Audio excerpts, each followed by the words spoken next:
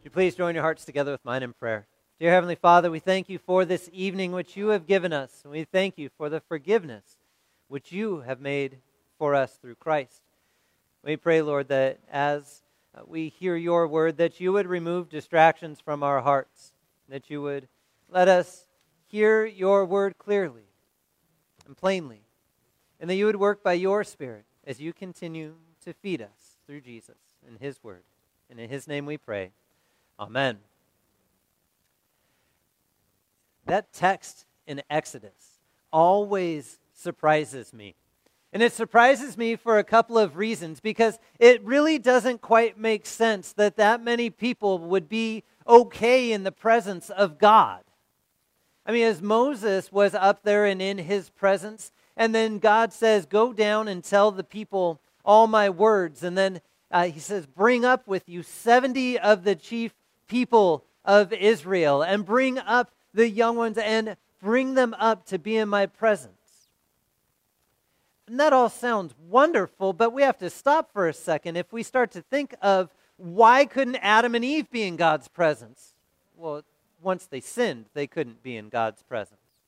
They were in his presence beforehand, but as soon as sin entered the picture and went from generation to generation and corrupted all of creation, that creation couldn't be in the presence of God anymore because he is perfect, and creation at this point was corrupted.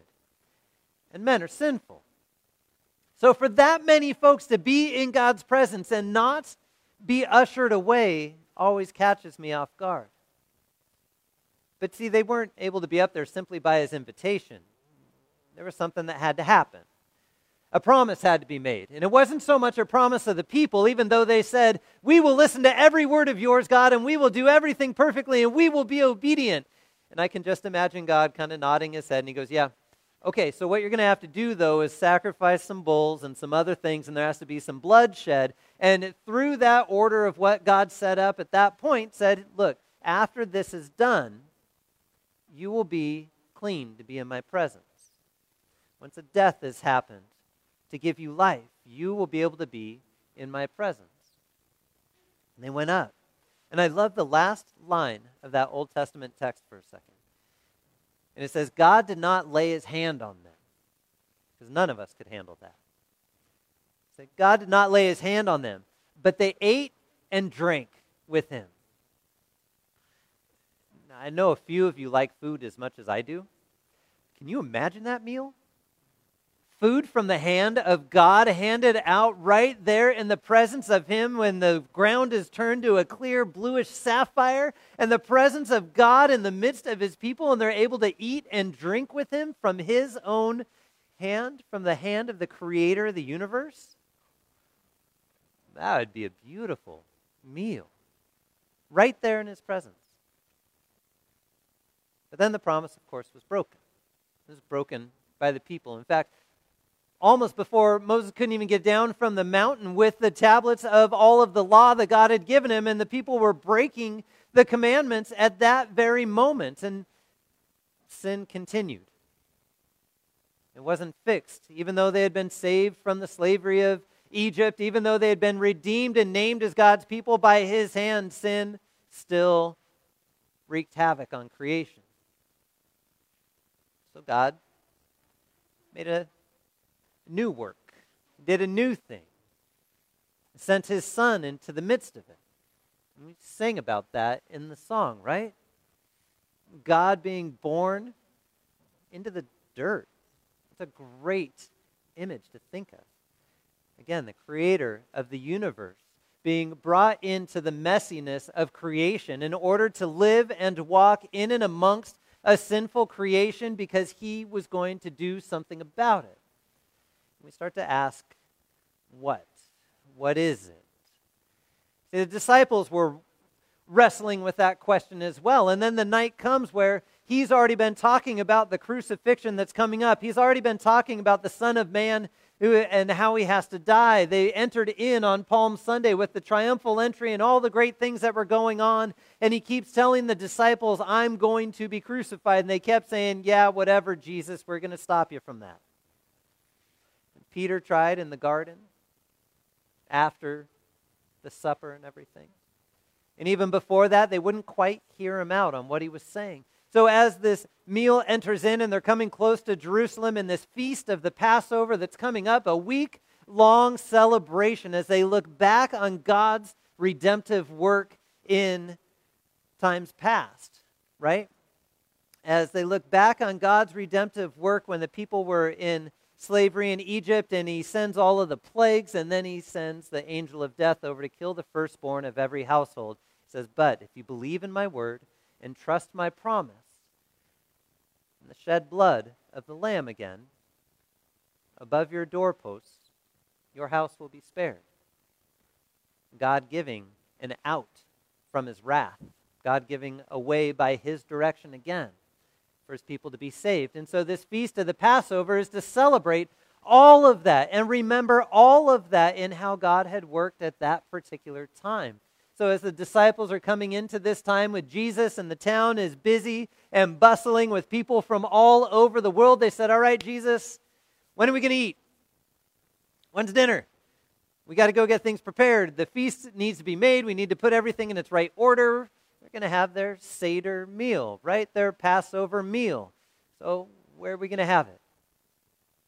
And that's their first question. Where, Jesus? I love what they have to follow. It reminds me of like a spy novel or like a fun video game or something. All right, got to walk into the center of town, and when you walk into the center of town, look for a guy who's carrying a jug on his head, and when you find the guy that's carrying a jug on his head, he's going to lead you to the master of a house, and you got to ask him and tell him that the master needs a room, and then he's going to show you an upper room hidden around in a corner. You got to follow all the right clues to get there. But the crazy thing is, it happened just as he said. Imagine that.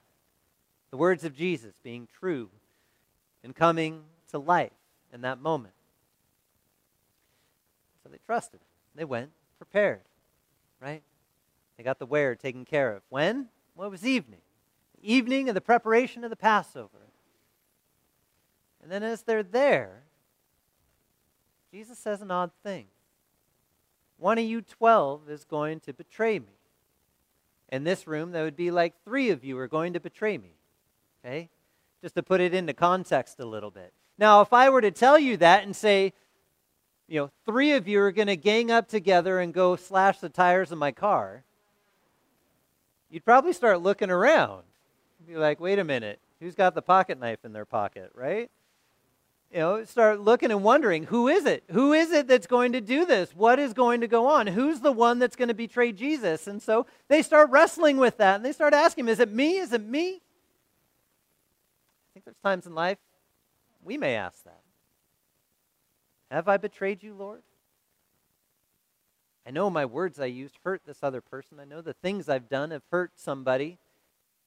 Have I betrayed you enough to not be in your presence anymore? How could you, God, consider me worthy to receive such a beautiful gift and meal, to hear the words that you proclaim that I'm forgiven? How could I be worthy of any of that, God?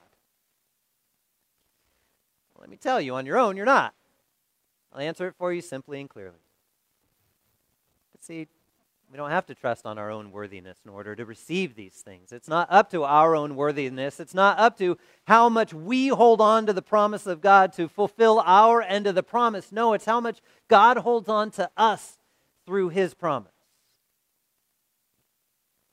So as they ate this meal that has a full meaning to it, as they walk through the Seder meal that has a full meaning, different times at which you break bread, different times at which you drink different cups, each one of those having a meaning. And as they break this bread, they're remembering the fact that God had said, look, prepare your food without yeast. Make it quick so that you can run at a moment's notice. And when they pick up that bread, they remember God's redemptive work for them as he brought them out of slavery of Egypt. And now in that moment, as Jesus would pick up the bread, and he would take it. He said, this bread that is full of meaning to you, this bread that you know is God's work of redemptive work because this little thing reminds you of all the things that God did, this bread which we break, that's my body. And at that moment, they learned something new. Jesus just filled that meal with a new promise, with a new meaning. Didn't change the meal, but he filled it out. See, because now that redemptive work was not just going to be when they broke the bread once a year, but that redemptive work was going to be what they saw in Jesus as his body was up on the cross. So when we eat this bread, sure, we remember what Jesus did long ago on the cross. But we also remember his promise that his redemptive work continued from that day forward. So what is this? It's God's promise that your sins are forgiven. So you heard it earlier when I said it. But this I actually get to put in your hands. This is something that you can hold on to for a moment. And it sounds kind of funny, but think of it this way. You get to consume your forgiveness of sins. It becomes part of you. It shapes you. It strengthens you. Not so much like you have an empty stomach and now you're going to be full again. No, but you have an emptiness within your sin and God wipes it away. And he says this right here, when you receive it in your hands, this is my body for the forgiveness of your sins. This is my redemptive work of you. It's a beautiful thing to hold on to. It's a beautiful thing to hear God's promise attached to something so simple. Yet it's a promise for you, a promise that he gives to you, a promise to sustain you. And he did the same thing with the cup. And he brings up a cup. And then as you look at the scriptures, it's the third cup in the meal. And the meaning of that third cup in the meal is, again, redemption. But then our minds start to wonder, wait, what is redemption without something to be redeemed from? If there's redemption from something, then that means the state that I am in right now without that redemption is deserving of punishment. And that punishment is God's wrath for our sins. And so as they lift that cup, and he takes that cup and gives thanks and says a blessing, and he says, this cup, just like you remember the people of Israel being cleansed by the shed blood of the oxen, this cup, this promise, this covenant of redemption, this is my blood. My blood that's shed for you. My blood that is going to cover you. My blood that will go on into eternity to take care of you and to make you right before God. And it's my work and my doing that is going to make you free from your sins. I will redeem you through my shed blood and my broken body. So when we receive that cup, that's what we receive. Jesus' promise, once again, his shed blood for the forgiveness of our sins, his body in its entirety for our redemption. And then we think, what does that have to do down the road? How often should we take it? When, is it too much? Well, let me answer that. Today I get to take communion 3 times. Once in Escondido and twice over here. As much as possible. I mean, that is God's promised presence for us in Christ. What is this meal? It's just that little beautiful foretaste of the feast to come in eternity, where the other half of this table is filled with all the saints who have gone before us, Jesus serving and caring for his people right on the other side as they gather around in that same communion, as they get to receive from the hand of God a meal that lasts into eternity, just like those Israelites up on the mountain got to receive from the hand of God in that moment. We receive God's promised presence in this meal as well, and it's just a little tiny snippet of what things will look like in eternity. But a day of hope. A day where all of God's church will be gathered together in one place around one table. As we are now, and we believe it by faith, and that time we will see it with our eyes. God's promise fully realized as he promises to be present with his people. So what is this? This is Christ, truly present for you. Amen. Would you pray with me? Dear Heavenly Father, we thank you for your promised presence through your Son. We thank you that you continue to forgive our sins as we continue to turn our eyes away from you throughout our years. Yet you do not turn your eyes away from us. For you look on us through your Son Jesus, who has died for us, who has promised his presence in the midst of this meal for the forgiveness of our sins and the strengthening of our faith. And you continually focus us back in upon you until that day comes when all things are brought back together, heaven and earth overlaid once again, where you are present in and amongst your creation and sin is gone. And we pray, Lord, that you would come quickly. Amen.